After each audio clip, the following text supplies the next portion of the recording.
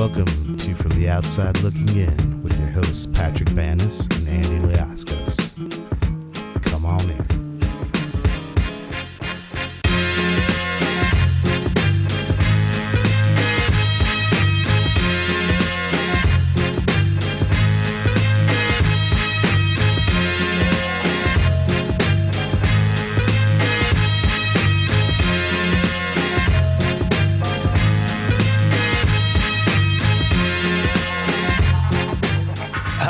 All right, everybody. All right. Welcome back to From the Outside Looking In.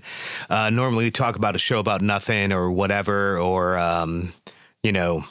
camping, whatever the topic is. But today, as is almost custom in every episode of From the Outside Looking In, I want to give a shout out to our main man, Sweet Lou, for no apparent reason other than, Sweet Lou, you're in our thoughts, bud. Both of us here at From the Outside Looking In send nothing but love to you, man. And shouts to Sweet Lou. Yeah, shouts to Rand McNally. Fucking shouts to Lucifer. Shouts to Frenchie. Shouts to you, bud.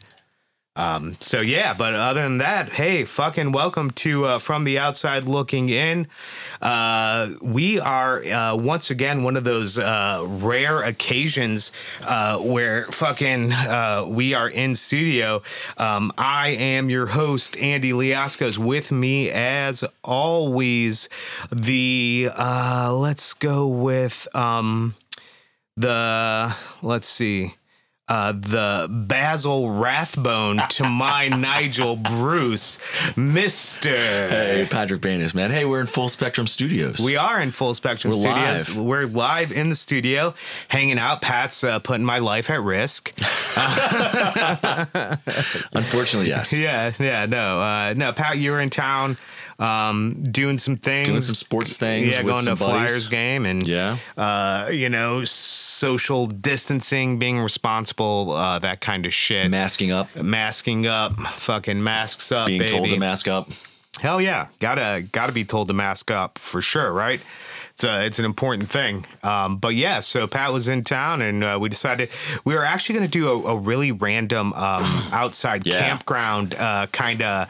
I was going to run cables out the window and we are going to record outside by the fireside chat. We're going to do a fireside chat. But it is a little rainy here in Downingtown, Pennsylvania today. So although I was 100% willing to do this outside, I was not willing to sacrifice, like a few $100s worth of equipment in the rain and risk that, right? So, we're in the studio. We're in the basement here, just chilling, hanging out. Got a little bit of the NHL channel on, like why not? And the Flyers win that game? They're still playing right now. Oh, my God. Well, didn't you go to the Flyers game? I went to the Flyers game yesterday at noon. Yeah. Did they win? They lost 6-3. Their defense is really bad. Yeah. They're really bad. Really atrocious on defense for sure. Yeah. Just airheaded on defense. Right. And Carter Hart can only do so much for sure. Carter Hart was out, didn't play. Okay. He hasn't been playing that great anyway, to be honest with you. Lower body injury Thursday in Pittsburgh. Got back. Was warming up and then decided he couldn't give it a go. Okay. So, yeah. Fucking end of second. Islanders Flyers still 0-0 right now, so that's great. They're staying in it. Are they still in playoff contention at all? No, they're 8 points behind for the last spot. There's no chance. Okay. Yeah, gotcha. They're not good enough. They don't deserve it. So the Hawks are in a battle with the Nashville Predators right now for the last spots. They're 2 points behind the Preds. Sounds appropriate. Yeah, the Predators lost last night. The Hawks won. They lost to Detroit the other day, which they really, really shouldn't have. But they did. Then they beat Detroit 4-0 yesterday. But if they wouldn't have done that, they would have been tied, right? And not been 2 points behind. Because I think they went into this stretch 4 points behind, but is it next week's the last week of hockey? I think. Oh, I honestly don't know. I think it's the last week of the regular season, and or it's the second to the last week of the regular season. It's coming up pretty soon here, and I think the Hawks play the Predators 3 times. Wow. So it's going to be a big series. The Hawks have not played the Predators well this season at all. So now is the time to definitely do so if possible. Right. So Sports and stuff. That's what we do here From the Outside Looking also. In.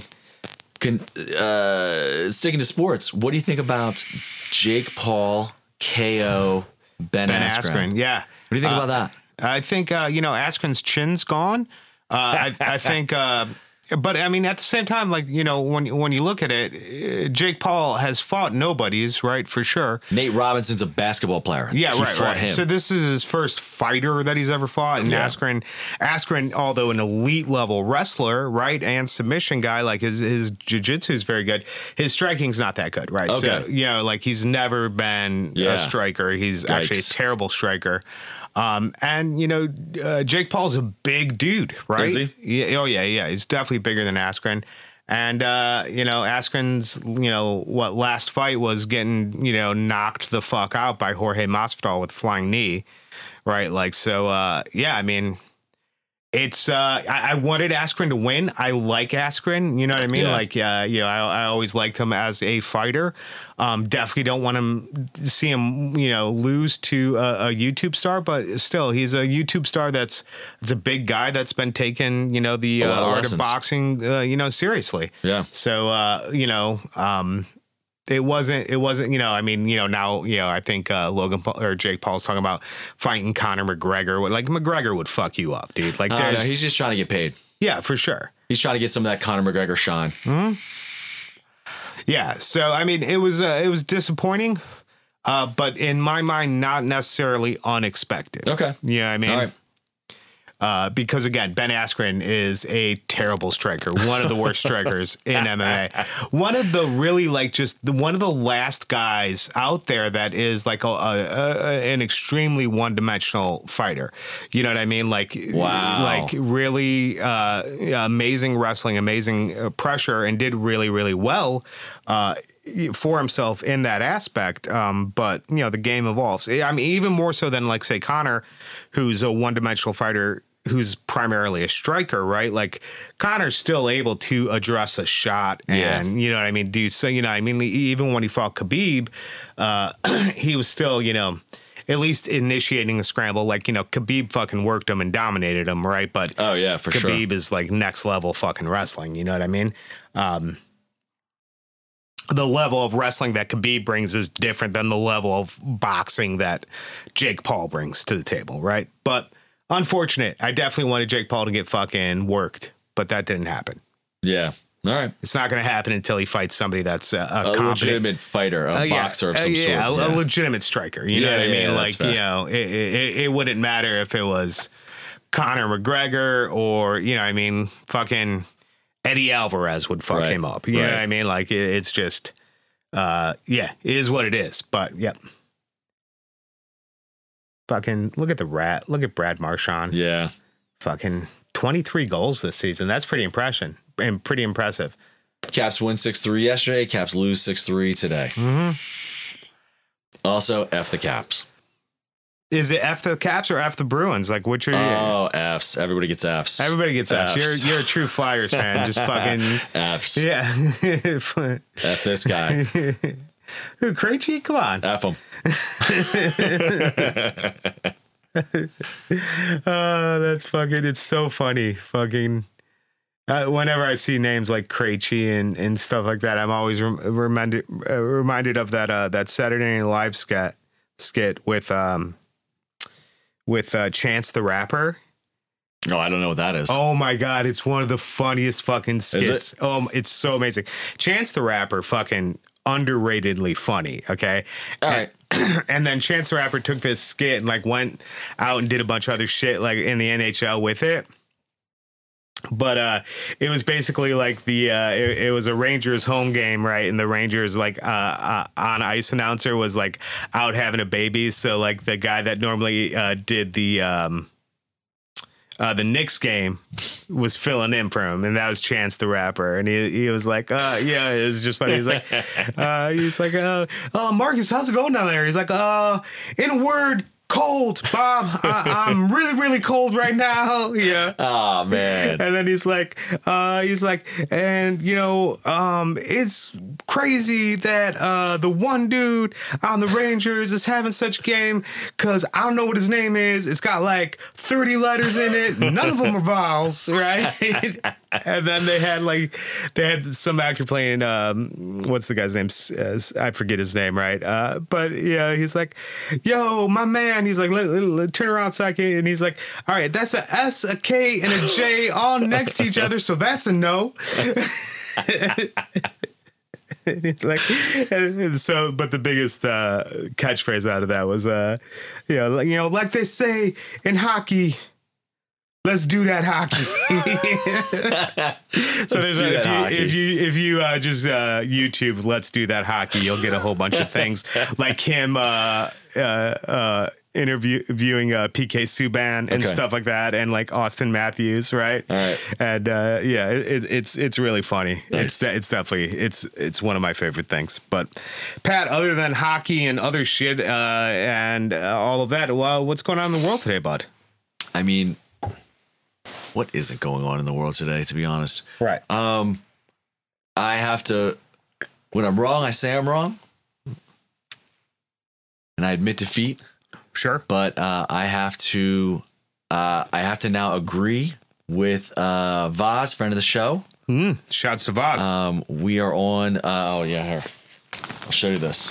Okay. We're on the omnibus train. We're on the omnibus. Ooh, the Punisher omnibus. Ooh, the Moon Knight omnibus. So I kind of caved and I was like, I want to read some of these things, and the best way to do it is really just to get the hardcover like omnibus. Yeah, edition. instead of trying to hunt all these individual issues. Look at this. This is no joke. Yeah, that's awesome. The Moon Knight edition is all of like the first couple dozen appearances before his own solo comic. That's awesome. And so it's all of these weird appearances, like a bunch of black and white stuff that showed up in the Hulk magazine. So it's all these like one-offs, these one-shots too. Yeah. That's pretty dope. Yeah. So it's like to get all of that stuff together, it would take forever and it would be really expensive. And I just was able to, talk this down a little bit into a less pricey range. But this is like, this is quote unquote volume 1. It's like a couple hundred pages. Yeah, for sure. It's a huge volume. Yeah. That's a beefy book. Yeah. I got a little bit into Bill Sienkiewicz's artwork. Okay. I just picked up, in addition to this, the New Mutants omnibus volume. Nice. 1. Nice. It's all this Sienkiewicz art, which is just really like the pages are just blown out, like there's no structure at all, and he's just doing like, page wide, just scenes. Really interesting stuff. So I wanted to check that out and see, and it was just the same thing. Like to buy it all, like to buy the singular issues, it just takes so long. Oh yeah, for sure. It's fucking hell on earth. Yeah. Right. And then sure. this is the Punisher, Garth Ennis first volumes of stuff. Nice. From the Marvel Knights series. The what's this dude's Steve Dillon. Not a fan of the artwork. Not a fan of the Steve Dillon. I like Steve Dillon, actually. So I like Steve Dillon as a cover artist. Okay. And he works a lot with Garth Ennis. So like all the Preacher stuff is all Steve Dillon. Right. And he did a lot of stuff on Hellblazer as well. Yeah. So I dig Steve Dillon's kind of artwork. I hope I come around. Right. Yeah. I mean, it's definitely like it's not quite realism, right? Right. It's I mean, Right. But it's very stylized. But I enjoy that. Yeah. I'll give it a try. I'll give it a try. There's definitely there's a couple other things I'd like to get in the omnibus edition, but I mean, there's a ton of stuff I'd like to get. Yeah. But I broke down and I decided, you know what, this is probably the I best way to might buy that Moon Knight omnibus, to be honest with you, because hunting individual issues is such a pain in the ass. It really is. I mean, like, I'm still out there hunting Hellblazer issues. I'd like to get all 300 something. You know what I mean? I'd like to eventually get all of Sandman. You know what I mean? Right. But fuck, omnibuses are just so easy. The Sandman, the Sandman stuff is already in story arc graphic novels. Yes. Right. So Yeah. you can pick that stuff up in little small bits, or you can go for broke and get a really nice, like, you know, omnibus edition. Right. And I've looked at those, but they're pricey. You know what I mean? The Sandman omnibus is crazy insane. Yeah. Yeah. Just like the Walking Dead omnibus, also super expensive for some reason. I mean, I get why. It's a popular title, right? Yeah. You know what I mean? Like, you're going to pay more for a Sandman omnibus than you are for Moon Knight, right? You know what I mean? Yeah. Well, yeah. I haven't looked to see what the Walking Dead omnibus, like the bigger omnibus editions, go for. I have the first like 4, and we've talked about this a long time ago. I have like the first 4 small hardcover editions. Yeah. And, you know, they're like, you know, like the size of this Punisher. It's, you know, not huge. Right. But I don't know if I've ever seen one that's like, you know, 3-4 times the size, and they're just capturing like all of those in like one bigger edition. So I have no idea. Maybe it could. I've seen the Sandman one, and it's amazing. It looks beautiful. Oh yeah, it does look. I mean, I saw. So they put out like some sort of new version of the omnibus for Sandman not that long ago, and I remember being in. I think it's called Showcase Comics. Yeah, right. Up in Villanova, right? Yep. And 130. Yeah, on Route 30. Yeah. Great store if you're ever in the area. Great store. But yeah, I remember it being like, God damn, those look so nice, you know. Yep. But not wanting to, you know, drop like 100 per book, right, or whatever it was, you know, 150 per book. Right. I was like, I still just want every issue of Sandman. You know what I mean? It's such a pain in the ass. It's so hard to like just compile all that stuff. I mean, it's not bad when you have like short run comics. You know what I mean? Like when it's like, you know, like a 8 or 10 issue fucking run. Like it's pretty easy to get those, you know, I mean, like, yeah, like I got all of like 6-pack and Dog Welder, right? Like I got all of the last Moon Knight thing. I got all of the last few like reiterations of Hellblazer, you know what I mean? Like, which, you know, maybe 23 issues or something like that is the most. I got the last run of Lucifer, right? Yeah. But like, I think I have maybe like 60, 70 Hellblazer comics out of like the 330 or whatever, you know what I mean? It's like, ugh. And then you got to keep track of which issues you have, right? Because it's just a major pain in the ass. Like being a nerd sucks sometimes. I'm really lazy, and even then, it's still pretty tough to like keep up. Like, I mean, especially because I'm lazy. But like my Swamp Thing run, I'm trying to do that Swamp Thing run. Yeah, I got a lot of the Alan Moore Swamp Thing stuff, right? Yeah, and I just picked up one on auction, and then immediately realized that I already had it.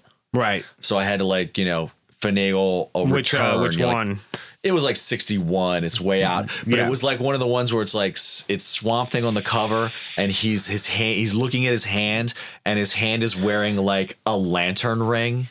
So there's a stretch run where he's like involved with like Adam Strange. Okay. I assume he's off world, right? Yeah. And he's involved with like Adam Strange and Hawkman and Hawkgirl and Green Lantern. Like there's all of this stuff going on. So it's pretty interesting. So, but I already had it, so I had to return it. But like I've been trying to work on, you know, the first 100 Spider-Man issues. Right. And it's not terribly hard to like just put them in a notebook, you know, note and just be like, this is what I have, or this is what I don't have. Right. And just chase them down. But man, sometimes it can be like, even then. Oh yeah. Even then you can forget and, you know, miss stuff or whatever. Yeah. And it doesn't make it better that we're not having comic shows right now. I mean, of course we're not having comic shows, but nobody's having shows, but you know, that's not helping. No, for sure. Comic know? shows are fucking.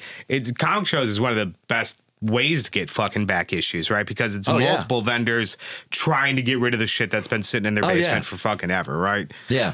So it's like even when you go to a comic book store, even though they have, you know, boxes and boxes of back issues, it's what they think they're going to sell, right? It's not necessarily all of their back issues, right?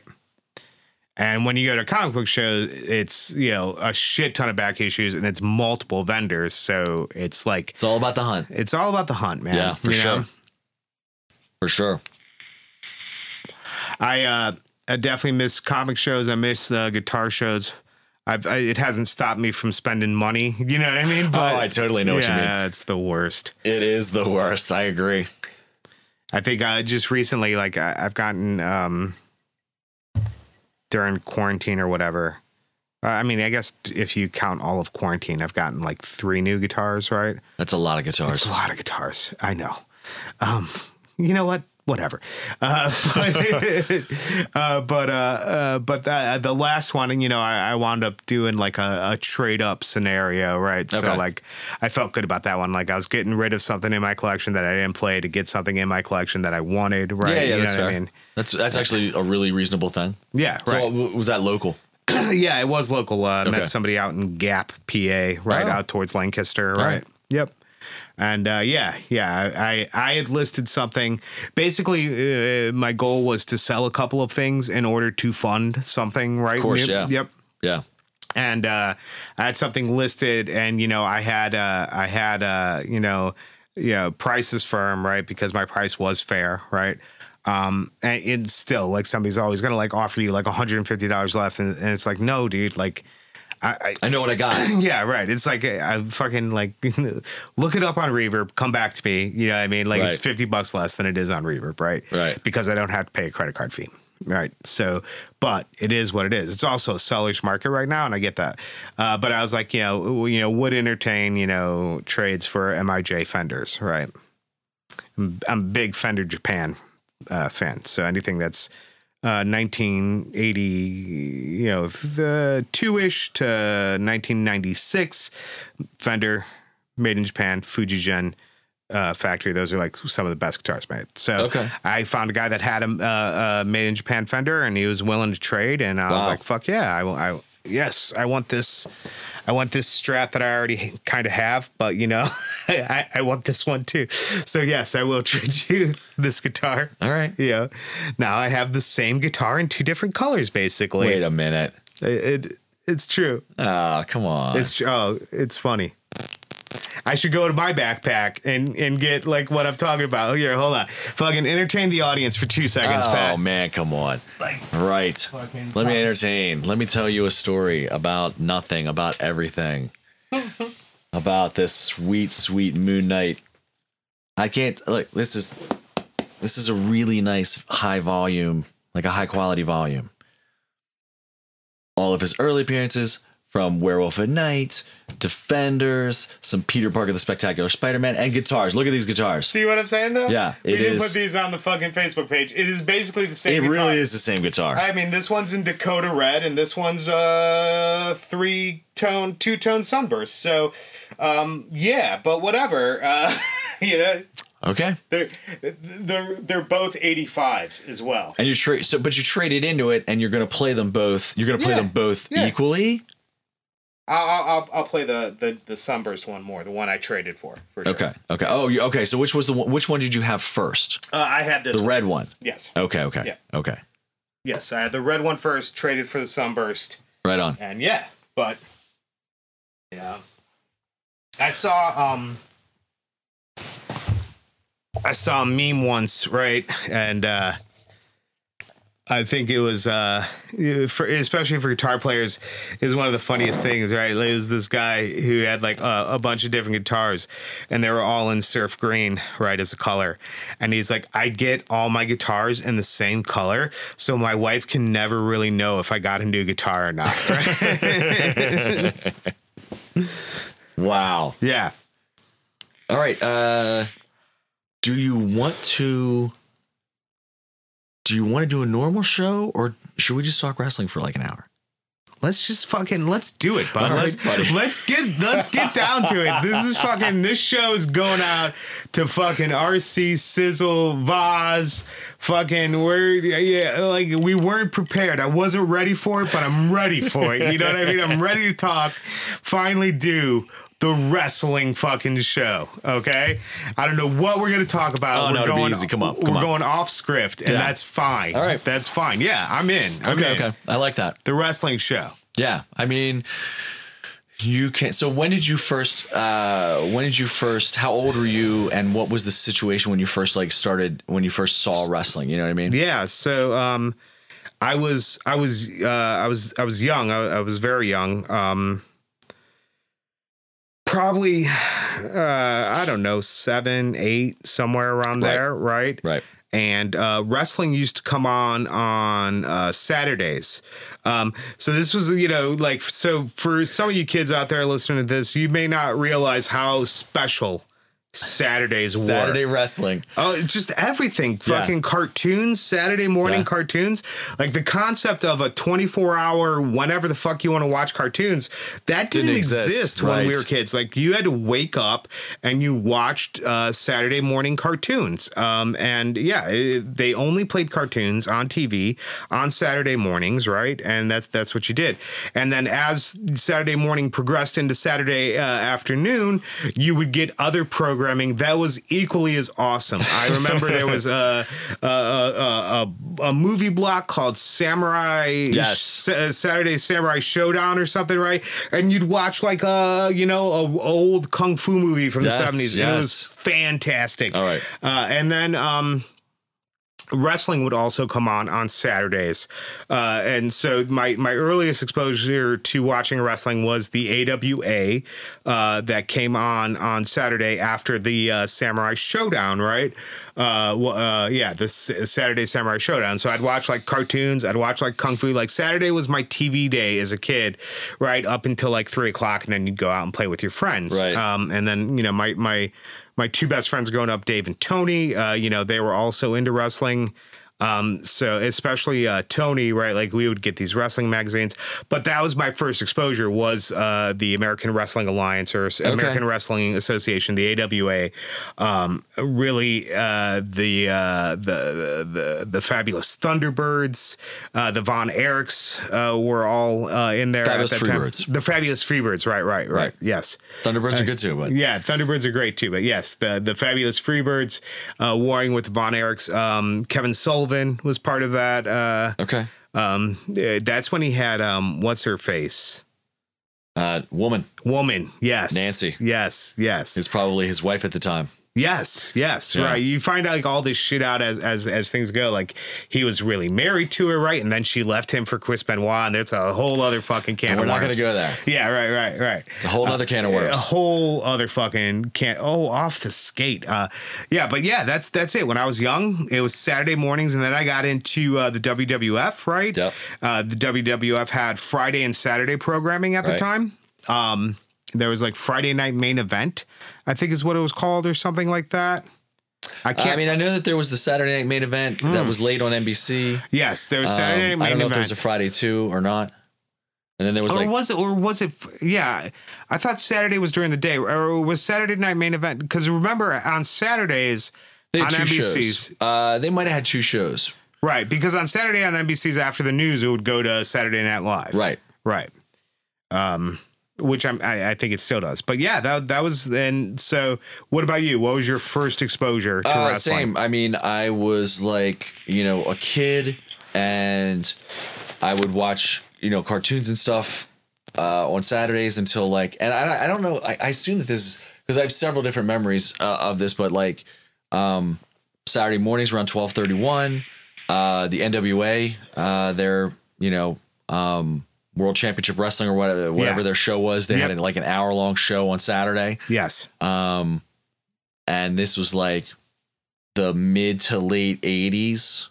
Something in the 80s. Yeah. And I watched a bunch of that, and we watched I think it was WWF Superstars.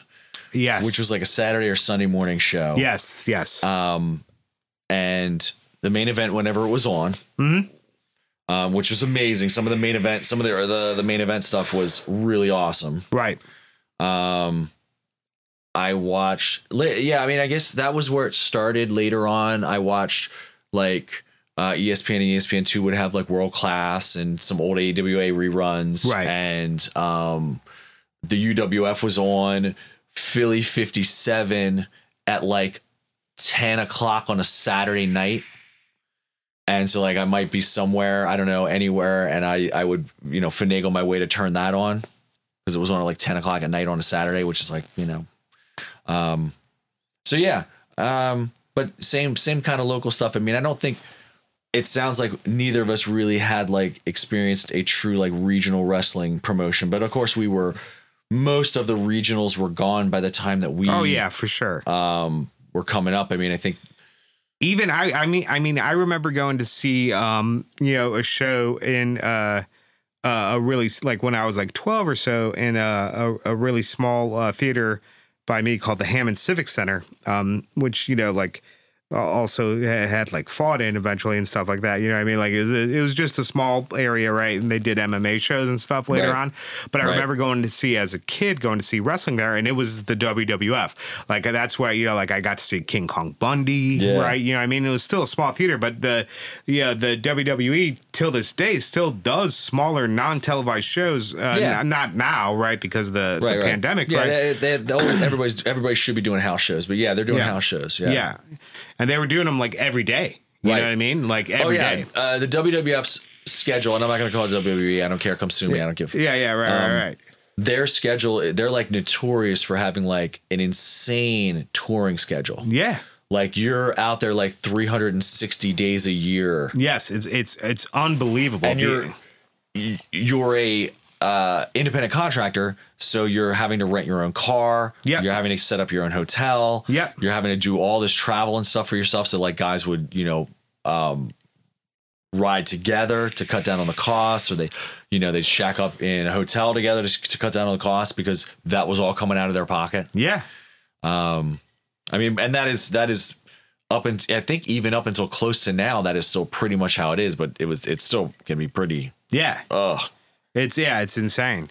And I mean, I just remember just really being into it, right? Because it was like watching, superheroes on TV, right? Like, right. I mean, it really was like real life superheroes. Big old tough guys. Yeah. And these plot lines that you could follow, right? Like you had, who you were supposed to cheer for and who you're not supposed to cheer for. And I think that's one of the times that I really got like my first exposure to like anti-heroes. Right. You know what I mean? Was wrestling, right? Like, and I was really drawn and gravitated to that. You know what I mean? There was something about the Road Warriors and the Legion of Doom that I was like, fuck yeah, this is definitely. Yeah. And, so what was when you were growing up, when you were a kid, what was your favorite promotion? Mine was the NWA. I was NWA fucking hardcore. I mean, I love the WWF too, but I would go NWA over WWF mainly because like the Road Warriors were there. Ric Flair was there. I probably watched more WWF programming. It was more readily available. It was far more readily available. Yes. But I far more enjoyed the NWA's programming. Yeah. We would watch the Saturday night. I think it was what was their Saturday night show? They had the 605 TBS show that was on for 2 hours on Saturday nights, and I would watch that because what was I doing as a kid? Yeah. On a Saturday night, I can't go anywhere. 100%. So I was watching that, and I mean, I think the NWA was something that I more enjoyed watching. Although, some of that WWF stuff was like, I mean, the Hogan Savage stuff. Oh, it was great. And I mean, one of my favorite characters of all time, Jake the Snake Roberts. Like, I loved Jake the Snake. Yeah. He was fucking great. And I mean, and there was so much like crossover. I mean, like I had fucking, I don't know if like I have three children, right? I have twin daughters that are going to be 8, and then my boy is just 14 months.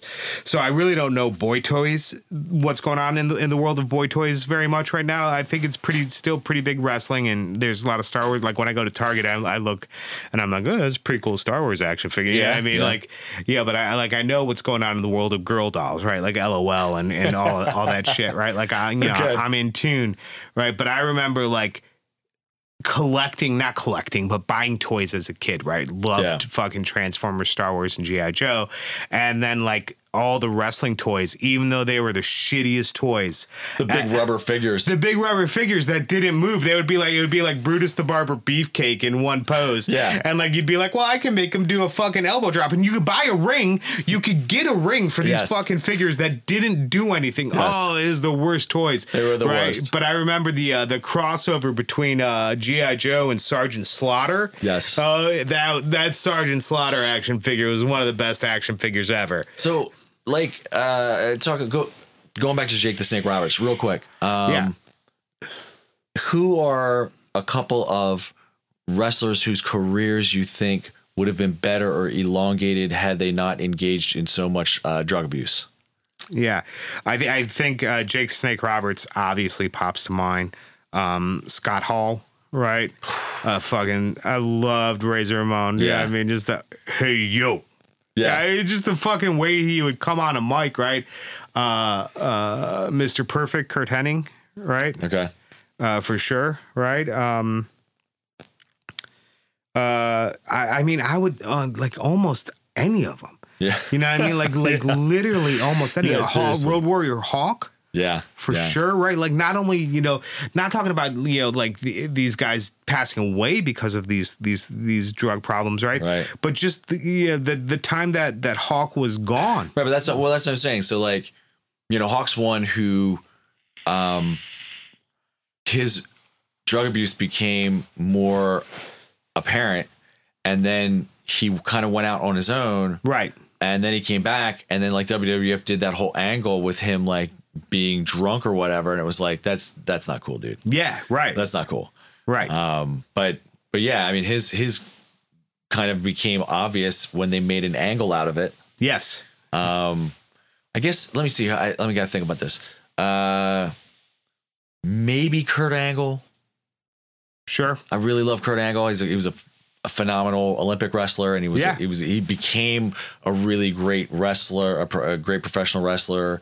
He had fun gimmick, he'd have like a fun, corny, over the top gimmick. And I thought that worked for him. And he was also a great wrestler. But he lost a huge chunk of time getting hurt and then getting hooked on painkillers. Yeah. Right. So him, I mean, Gino Hernandez, just because of that. I mean, not just because, but, primarily because of that one, Dark Side of the Ring. Yeah. I didn't see him. He was probably dead before I really got too far into wrestling. Sure. So I never really saw any of his stuff in. I don't know if it was all in World Class or if there was some stuff that was before whatever the promotion was before it. I don't know. But that like Texas area. Yeah. Right. All the Von Erichs. Yeah. Pretty much. Yeah. Pretty much. I mean, even all except for Kevin, right? But I mean, Kevin's the only one that's survived. Still alive, well, yeah, right. But and he seemed like there was some sort of special on Kevin Von Erich or the Von Erichs in general, right? And maybe it was a Dark Side of the Ring. I can't remember. But I mean, even Kevin faded. Kevin was probably my favorite when like the Von Erichs were alive, when Kerry was alive, and Dave. Kevin was definitely my favorite of the Von Erich brothers. Right. His just like that high flyer style barefoot going right. Yeah, that was dope. It was really dope. Worked the claw hold. Yeah, I was in on it, dude. Yeah. I was in on it for sure. I never saw Mike. Mike was the one who was kind of the maybe bigger of the three, bigger, taller. Yeah. Kerry was always the most stacked. Yes. But Mike was also, I'm pretty sure it was Mike who was really like over, and the Yellow Rose of Texas. Yeah. He was pegged to be the next world's champion. Yep. If he wanted it, essentially. Mm-hmm. There are matches with him and Ric Flair. Yeah. but then his death was weird and accidental. And yep. It's just crazy, right? And then you think, by the time that Kerry Von Erich made it to the WWE, is like missing a foot. Yeah, which is totally weird. It's insane, right? It's so weird. It's just crazy what I mean, you could do an entire show on just the Von Erich family. Just Kerry Von Erich's foot. Yeah. We do a whole show on just his foot. Just his foot. How he lost his big toe, then his middle toe. Right? Yeah, but I mean, I loved the Von Erichs. I loved what I thought was really great in wrestling when we were growing up, and I feel like it's really slipped off. Not that I watch much wrestling today. You know what I mean? Like, if it's on, I'm not going to turn it off, but I don't follow it too much. Man, tag team wrestling was awesome back in the day. Yeah. It does not hold a candle today. I mean, the WWF has always been kind of meh with their tag teams. Yes. I mean, a lot of them have. I mean, we were talking about this on a show a couple shows ago about that time period in the early 80s in the NWA with like Rick Steamboat and, Jay Youngblood and Sergeant Slaughter and Don Carnodle and stuff, and how they just awarded the belts to somebody because they just totally stopped caring about the tag team belts. Right. It's like, well, everybody's taking a turn. I mean, Japan is probably the only ones who have done a really good job of like actually caring about tag team wrestling and trios wrestling, and maybe Mexico too. But yeah, there was a small time in the WWF where they cared about tag team wrestling, right? Like where at least where you had people that were stars as a tag team, right? Before they decided to break up the Rock and Roll Express, right? Like Shawn Michaels, Marty Jannetty, right? Midnight Rockers. Yeah, the Midnight Rockers. Yeah, right. Shit. Who was the Rock and Roll Express? The Rock and Roll Express was Robert Gibson and Ricky Morton. Yes. They were in the NWA. Yes. For the longest time. They were all over the place, but you remember like the Bushwhackers? Yeah. Right, the Dudley Boys. Yeah, but that's not the same time period now. No. Yeah. No.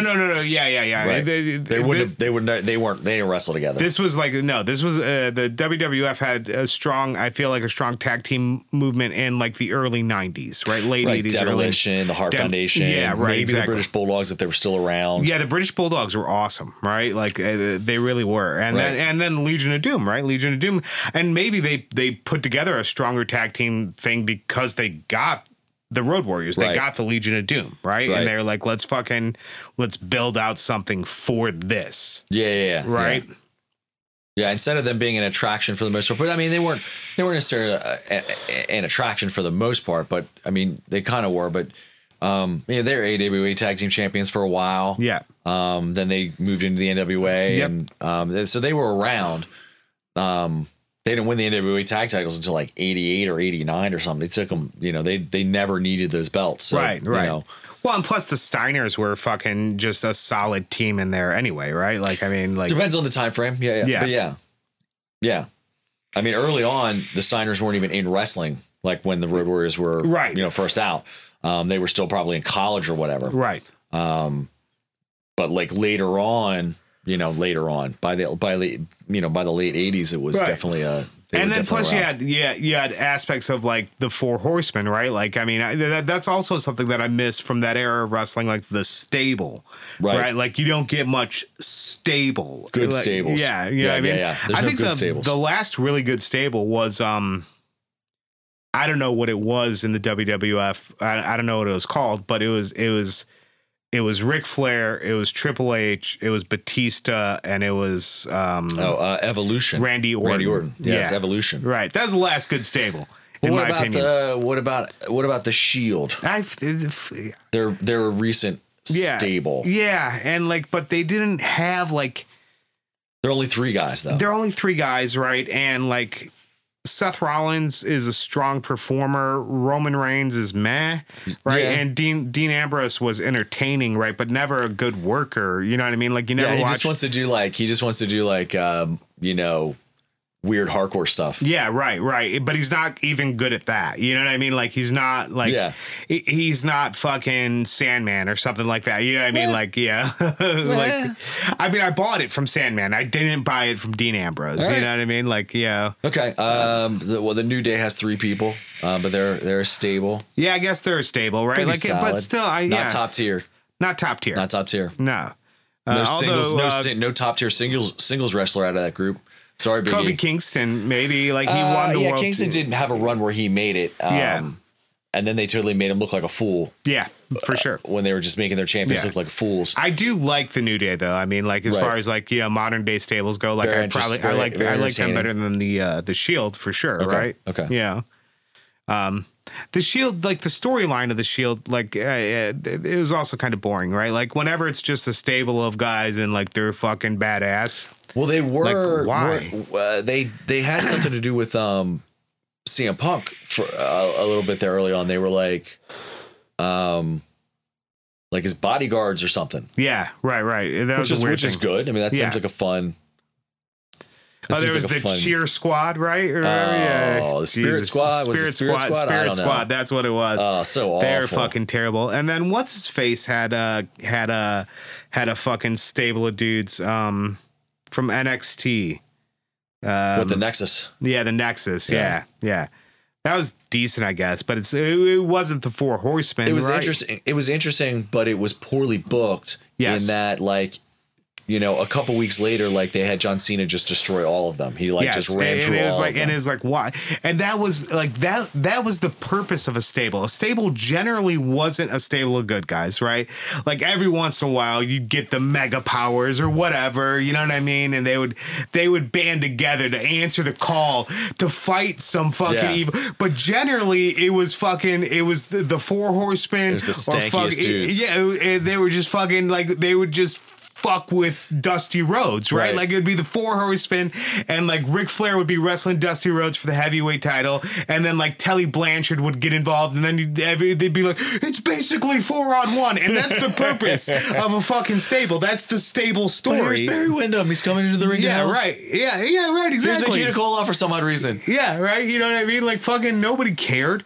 But that was the story. Like it was coming over that adversity that the stable brought to the table, right? Right. Like I don't feel like the Shield ever really accomplished that. You know what I mean? Like like the Spirit Squad or Nexus, they would try to accomplish that, right? But then John Cena would fucking Hulk out and just murder all of them, right? So you'd be like, I have no emotional. It's like fuck these guys, Classic right? Lil Cena wins moment, right? But like Evolution was good, right? Like it would be like fucking Batista would come in while the referee was distracted, powerbomb somebody through the fucking floor, right? And like fucking then Triple H would win, and you'd be like, oh, you fucking Triple H, you Randy Orton, the fucking RKO out of nowhere, right? Out of nowhere. Oh my god. The angle with Batista and Triple H when I think he won. Was it the Royal Rumble? He won the Royal Rumble, and they wanted him. He had his choice of who he would challenge for the heavyweight title. Triple H wanted him to, I guess, fight the Raw champion, whoever that was. Maybe it was Cena. I don't know. Right. And then Batista decided not to, and there was the famous the thumbs down moment. Yeah. And they that was Randy Orton because it was Randy Orton. They did that to Orton first. Yeah, right. Because Randy Orton was on Batista's shoulders. Yeah. They're like, but did that was that was even a different one. There was one where Batista did. He did a thumbs down later on. I think that was later on. It was I think that may have been callback to that, right? Because then Batista I do remember that where they dumped Randy Orton. Yeah. Because Orton was like champion, and they didn't, Triple H didn't want him being champion, right? Because Triple H was supposed to be champion, right? And that was the thing. And what a great face turn that was for Randy Orton. You know what I mean? Yeah. And he's still really young. Yeah. Not the fucking whatever Viper he is, right? Like whatever. Randy Orton's. I like Randy Orton. He's a dirty pit snake. He's a good worker. You know what I mean? And but it's hard. Like for me, like nowadays, there's not too many wrestlers that connect on that sort of level, right? It's almost like all like. I was gonna say fake, right? But it's also it has become more embraceable as fake. As contrived. Yes. Right? The internet has made it that way, essentially. Yeah. You know what I mean? For sure. So to that point, it is more fake now. Yeah. And it's like you kind of, you know what I mean? It's like at some point it probably started to fade, right? Like in my opinion, right? Like sometime towards like the end of the Attitude Era or something like that, right? Where it got fucking when fucking Vince Russo was just fucking doing what, I mean, like maybe the Brawl for All or whatever that was. You remember that? That was terrible. Oh my God, that was so bad. Yeah. So fucking bad. I think they had high hopes for it being like a real like kind of boxing competition, and then like the guy that they wanted to win got clocked. I forget who it was. It was Dr. Death. Yeah, it was Dr. Death. Steve Williams. They wanted him to win, and he got clocked by Bart Gunn. Yeah. And then to punish Bart Gunn, they made him fight Butterbean. Yeah. And Butterbean fucked him up. Yes. It was bad, right? Which is like, so they punished Bart Gunn, right? Like, so the whole thing, is like Vince Russo fucking didn't like JBL, right? Okay. And JBL was talking about how he could whoop any man in the fucking dressing room, right? So like Russo put that all together basically for fucking Dr. Death, right? To fucking beat the shit out of JBL. Okay. Right. But then fucking Bart Gunn knocks out fucking Dr. Death out of nowhere. Yeah. You know what I mean? And that fucked the whole thing. It fucked the whole thing. Yeah. I remember like watching a thing and Jim Cornette was like, this fucking idiot. Dr. Death was going to be the next biggest thing. Right. Like, and he was a fucking great guy. Finally going to get there. Yeah. After all this, fucking Vince Russo with one fucking stupid idea, let's have our fucking wrestlers fight for real. And every fight looked like absolute trash, it did garbage, look like dog. It did look fucking dog horrible shit. Yeah. Yeah. These guys don't know how to box. You know what I mean? Like they're just tough throwing as in shit. swinging haymakers and just stuff. fucking horrible haymakers. Yeah, it was pretty bad. Yeah, I agree. That was pretty awful. I mean, there's been some, over the years, there's been, terrible booking everywhere. Pretty awful booking. Yes. So there's not a lot of good gimmicks left nowadays either. You know what I mean? Not that like, I mean, granted, in the 80s, everything was a gimmick, right? Like fucking, but they did have some over the top gimmicks though. Yeah, no, for sure. I mean, now they really don't have that. Yeah. I mean, fucking, you in the 80s, you had like a wrestler for every profession. You know what I mean? Regardless of if it was a good idea or not. You know what I mean? Like, like, remember fucking Tugboat? Like, Tugboat was never going to win a match. You know what I mean? Oz. Yeah, right? One of Kevin Nash's early gimmicks, Oz, when he was in WCW, it was terrible. Oh, yeah. It was fucking... I think he actually came out with, like a gray beard, like, Merkin or whatever. Yes. And he would, like, do the thing. He would, like, wrestle, like... Dude, come on. It's like, what is going on? I did like Leaping Lanny Popoff, though. Poffo. Leaping Lanny Poffo. Yeah. He was fucking great. Well, so he was... There was... Well, hello, hockey. The Poffo family was doing, like, outlaw shows in, like, the Memphis area back in the day. Really? They were... it was primarily, like...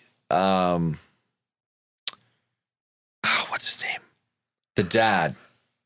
So it was Randy and Lanny. Yeah. And then there was the dad, Angelo Poffo. Yes. And Angelo was getting older as a wrestler, and he basically wanted to have something for the his sons to do. And so they couldn't get in on anybody else's like territory. So they were like running their own outlaw shows and like calling out other promotions. And that's awesome. I think, who was the other one? There was whatever territory was, like that Memphis area that was Jerry Jarrett's territory. I think primarily it was Jerry Lawler. Yeah, who was the baby face. Yeah, right. Territory. Yeah. I think that was AWA. No. This is a Memphis territory thing. I think it was like the CWA or something like that. It was a territory separate from the AWA. Was primarily like Minnesota, that northern area. They did do crossover stuff towards the end of like the AWA's existence. Sure. But this was its own. This is definitely its own territory. Right. And so like the Poffos were running like their own promotion essentially. And then until they could finally get him talked into something else, that how Randy broke out? Like, did Randy break out from there? He started to develop the Macho Man gimmick. Okay. And he ended up in that Continental Wrestling Association, or what I think that's what they called it, the Jerry Jarrett's promotion. And he kind of was just this wild, he was just nuts, and he was like Randy Savage. Yeah, right. Essentially, like at 11, dialed up to 11. Sure. He did a little bit of tagging with his brother, but he kind of did, got off on his own, and that was I'm trying to remember all the guys that were in there in that time. Like, the Rockers did have a very the Rockers. They were very early in their infancy, but they did some stuff in Jarrett's promotion. But after that was when Savage left and went to the WWF. Right. Because they couldn't really find anything for him, and they wouldn't. There was some sort of weird heat in Jarrett's promotion where he wasn't going to get an opportunity. I don't know why. Probably because all the shit talking they were doing. Sure. But yeah, so he and his brother tagged in like Memphis in like the early to mid 80s, really early on, before Savage developed the Macho Man gimmick and kind of went on his own. Nice. So that's yeah. That's all. Both of them were great workers. Lanny and Randy were fucking. Yeah, I never really saw a lot of Lanny Poffo, and I mean Savage is a phenomenal worker. I mean, there's like a solid decade of work from him that it was just outstanding. Yes. I don't know. I mean, I remember Lanny Poffo from like WWF gimmicks, right, when he was Leaping Lanny. But at that point, I feel like he was just there to get, as a favor to Randy Savage, like hire my brother. Right. He'll be a jobber. He'll be a job guy. But he'll get his own entrance. He'll be the job guy, gets his own entrance.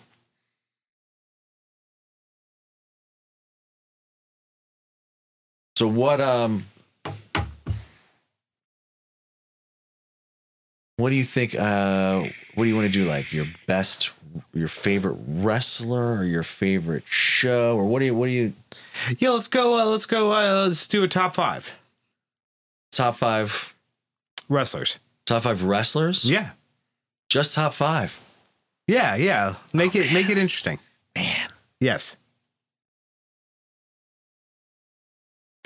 I really got to think about this. I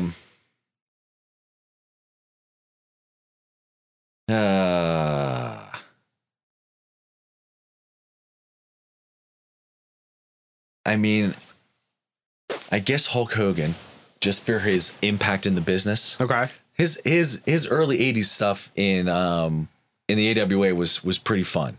Like, I don't think he gets a lot of credit for that. Like, Verne Gagne really like messed up on that one because he wouldn't put the belt on Hogan.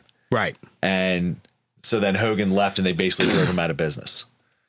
Because they wouldn't put the belt on him. And there was like two shows in like that Minneapolis area where Hogan won and like beat Nick Bockwinkel, but then they overturned it and there was like near riot, you know what I mean? Because they took the belt back off of him. And then Hogan didn't want it, and they wouldn't put the belt on him, so he left. And he had a run, and he really popularized wrestling. I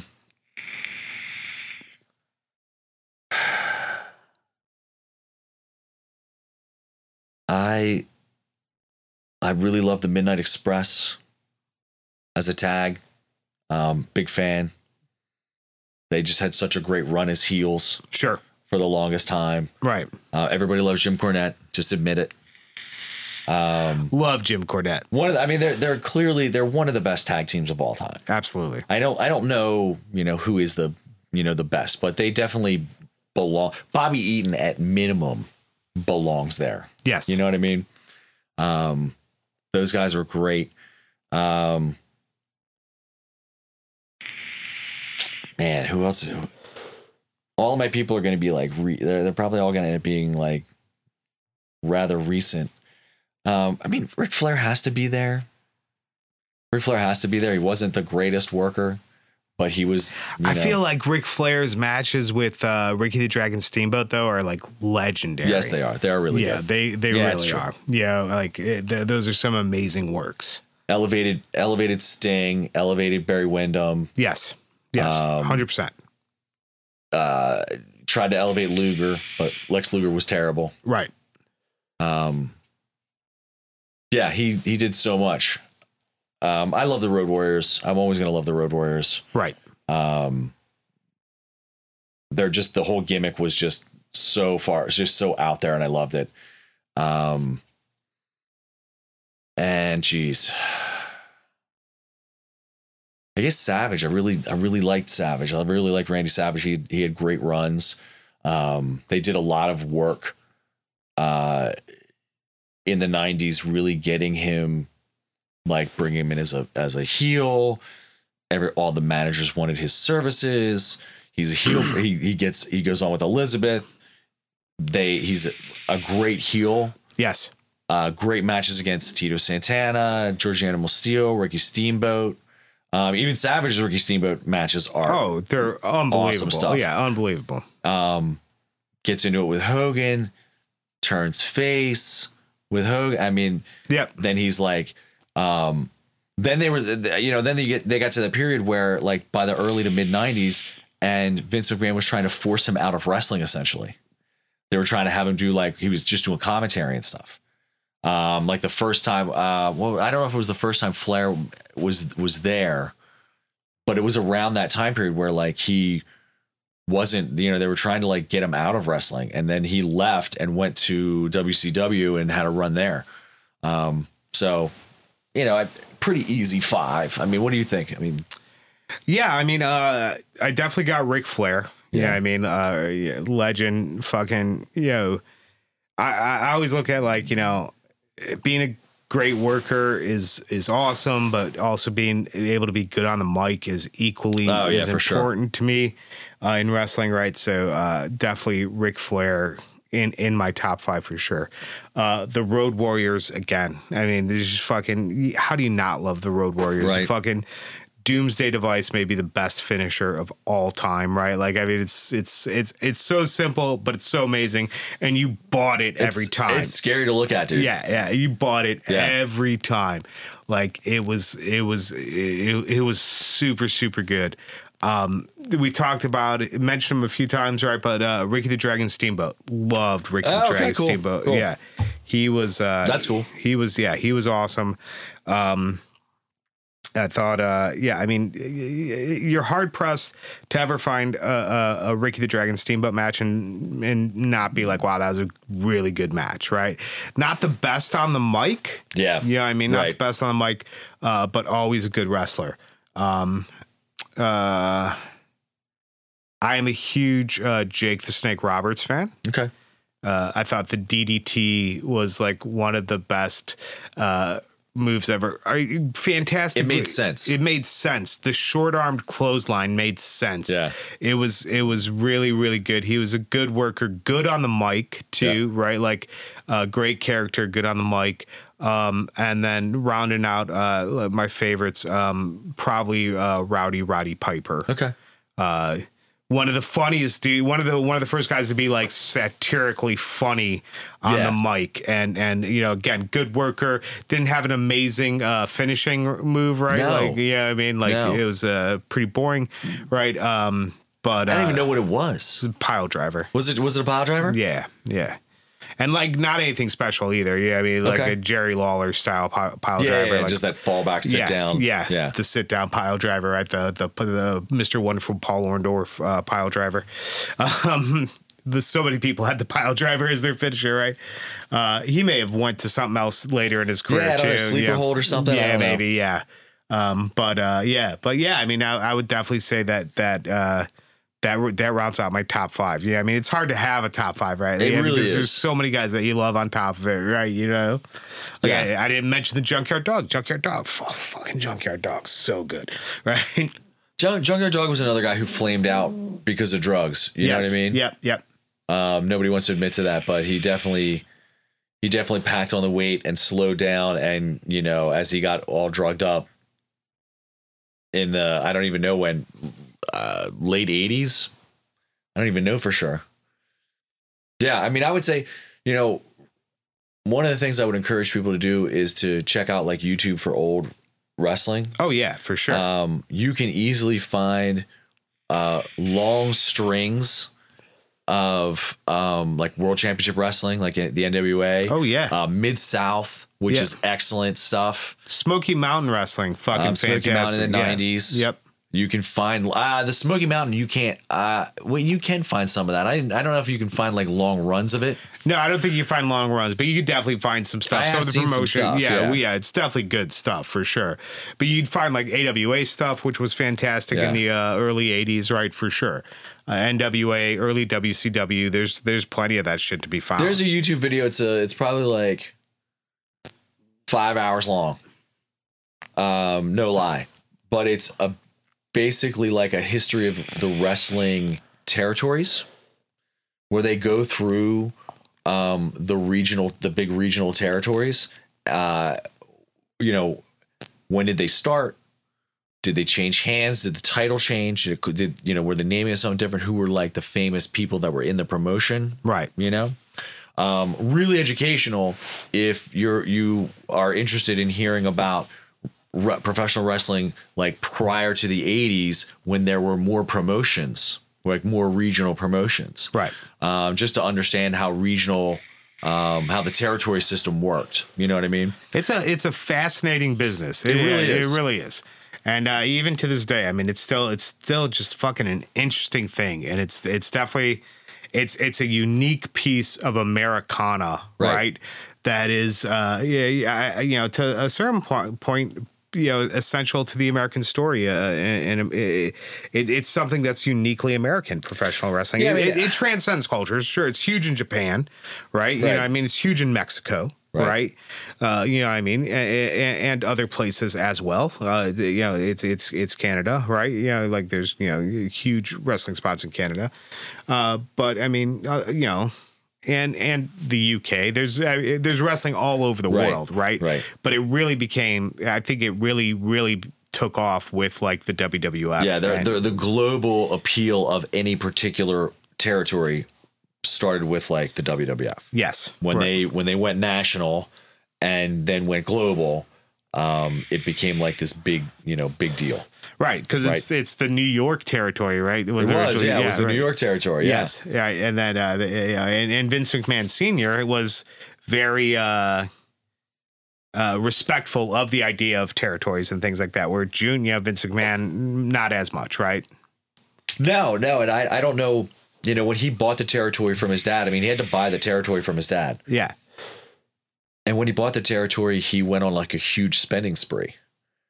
So like. Yeah. He had an idea and you had to I guess you had to invest to a degree into it. I mean, the guys didn't have health insurance. They couldn't, they had to pay for all their own traveling and everything like that. But he invested in like picking some of the best wrestlers from all of the territories and putting them into his promotion, where he just had like all of these stars, but then all the other territories had less stars. Yeah. Right.